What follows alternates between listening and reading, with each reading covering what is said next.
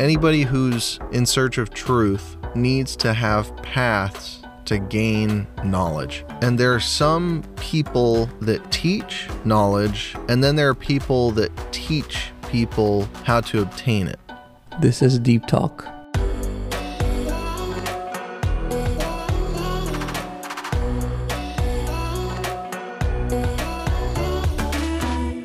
I'm very obsessed with the notion of teaching people how to see the world in a new way. Things that might be right in front of us cannot necessarily be seen by the naked, untrained eye. And so giving someone a lens by which they can perceive a new reality or a new version of themselves or a new way to look at the world is a really neat thing to give, even though you're not giving them any new knowledge necessarily. So much of the world is not this or that. There's not usually one way to do something. And it takes a lot of effort, a lot of trial and error, a lot of time and investment. Versus if you're just teaching them the knowledge and they move on. So I feel like to sort of teach them how to fish, it takes a lot longer than that. Yeah, it's an investment. But you come out hopefully with a better type of person. Because when you transfer knowledge, you're essentially making a clone. You're not giving them routes to explore. You're just giving them destinations, which is the facts and the information that you've come to. I remember at any level of schooling that I've had, being very enthralled with a teacher that helped me get somewhere as opposed to handed me something. I retain knowledge better when someone gives me a path, helping me go where I'm interested in without necessarily trying to thrust certain information on me. And to that information, I embrace it more than information that's just presented at face value. So I'm sure it is much more difficult for a teacher to give someone a method by which to learn versus giving them knowledge to adopt and essentially be a clone of the teacher. I think a common misconception is that just because you've conquered something, I think you feel like, oh, I've been through it so I can teach it very well. But the skill set of working with another person and, knowing their learning style, but also having the foresight of the future, but dealing with the ambiguity and weighing all of that is an entirely different skill set. Yeah, you can have all the knowledge in the world, but if you don't know how to be empathetic enough to shape it into something palatable for somebody else, then you failed as a teacher, despite what you know. Have you read much in the way of scientific literature? Yeah, I read a lot. That's kind of up my alleyway. Okay, I don't at all, maybe with the exception of one or two articles. What little I've delved into, the only thing I've pulled from it is not the information, but how shittily some scientists write. Which makes sense to me.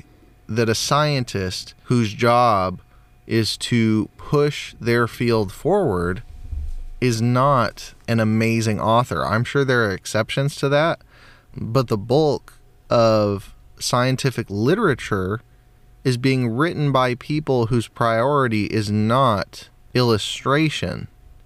It's not their job. It's not what they're paid for. It's the scientific process is their job. Yeah, and that tends to be a dry process and one of numbers and data, and making that information palatable is a whole other art form.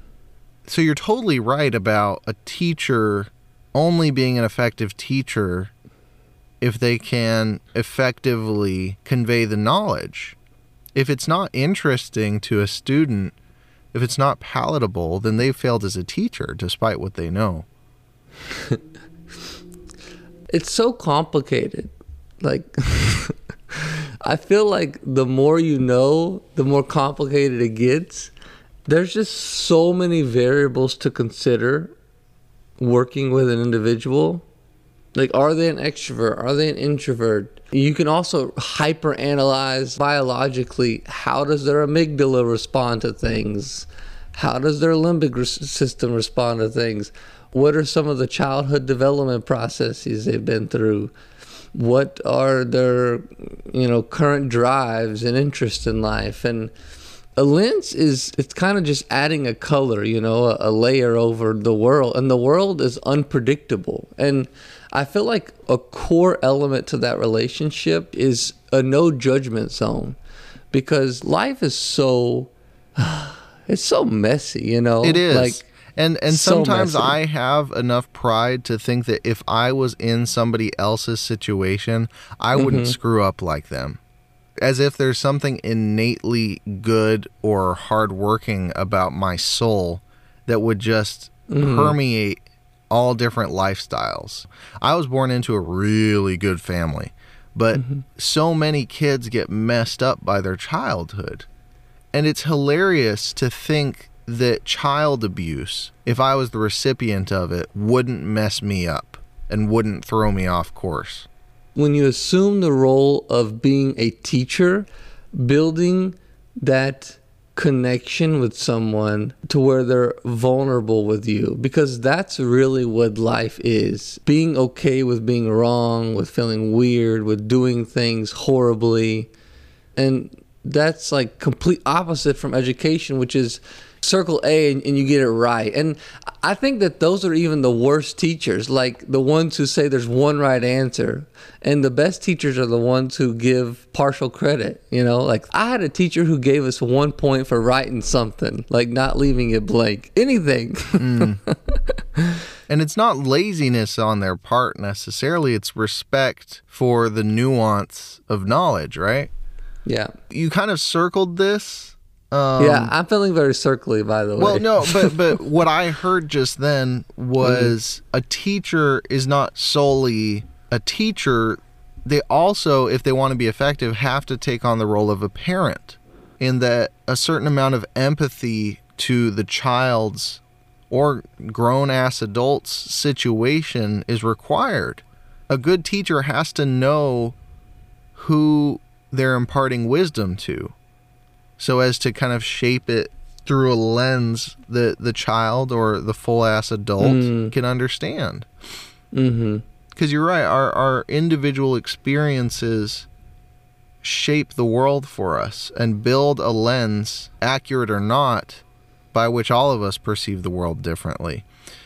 And so two people can look at the same thing and come to totally different conclusions about what sits in front of them. So it's up to a teacher to take on a parental role, to understand their child or grown-ass adult enough to teach them in a way that will actually be well received.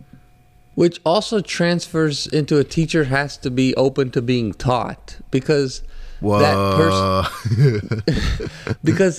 person is an individual and they will have complete different interest in you. And just because, sort of the steps you took and your perceptions of life felt right for you, I guarantee you they probably won't be right for them. No. Being open to learning about a completely different activity. Sometimes I feel like I can't relate to this new generation of people. It's a very crotchety perspective. I think one antidote to a lack of empathy, the acceptance that information will not always be readily received, but it could be a seed. That is to say, my dad said this phrase throughout my life that didn't make sense for most of it, and probably still doesn't make sense today. He said, wherever you are, that's where you'll be. And at certain points in my life, I've perceived that phrase differently. Wherever you are, that's where you'll be. Sometimes just seeing it as like, oh, it's just nonsense, but it sounds wise. And other times just feeling like, wow, yeah, I really need to be present when I'm somewhere, or else, what's the point of being at a place at all? I think it's very wise on a teacher's end to understand that if you plant a seed now, the discovery of that knowledge or the appreciation of that knowledge might not come to fruition for the kid or the grown-ass adult that you're teaching for years. And that's okay. Very rarely can we know someone with such intimacy in our lives that everything sticks as we're trying to teach them. And so to be okay with the fact that not everything will kind of bloom in front of you when it comes to their own discoveries is essential. It's not your job to blow them away with every piece of knowledge. It's your job to give them an opportunity to discover it for themselves one day. When you can't reach somebody with empathy, when there just seems to be too big a gap, that might be one element that can give you comfort as a teacher. The knowledge will get through to them eventually, if not right now. Because that's the beauty of a human. The memory carries on throughout our lives. Not all of them, but we leave ripples in each other's lives. And something that makes no sense today could mean the world to them in 10 years. And if you are so self-centered and so wise to think that it's pointless to try and teach this person this thing because they're just too stupid or too self-centered to take it in, then you're removing the possibility for that person to discover it later in life because you never implanted it in them. To teach, it needs to come from a place of love. And part of love is knowing when to make those calls, knowing when that relationship of teaching should end because it benefits them, or knowing when to make the tough critique. Well, knowing when to stop is very interesting. Something hit me the other day. I think I texted it to you. In the pursuit of knowledge, very rarely do we suddenly just keep getting hit with new awesome information that actually pertains to us and we actually feel.